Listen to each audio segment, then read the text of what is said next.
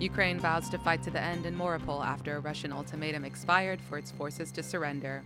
And Chelsea beat Crystal Palace to reach the FA Cup final. This is TRT World's Daily News Brief for Monday, April 18th. Ukraine has vowed to fight to the end in Mariupol after a Russian ultimatum expired for remaining forces to surrender in the Black Sea port city.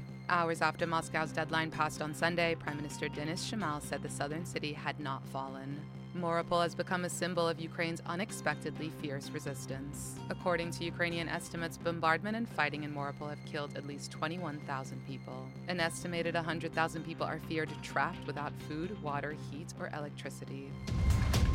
Israel's governing coalition has faced a new split as the Ram Party suspended its membership. The declaration came after violence in and around the Al-Aqsa Mosque compound in occupied East Jerusalem wounded 170 people over the weekend. More than 20 people were wounded on Sunday, 2 days after 150 people were injured at the site, sacred to both Muslims and Jews. 3 people have been wounded in Sweden as demonstrators protested plans by a far-right group to burn copies of the Quran. They appear to have been hit by ricochets after police fired warning shots on Sunday, a police statement said. They are being treated in a hospital. There have been similar clashes in recent days over plans by the anti-immigration and anti-Muslim group Hardline to burn copies of the Muslim holy book in public.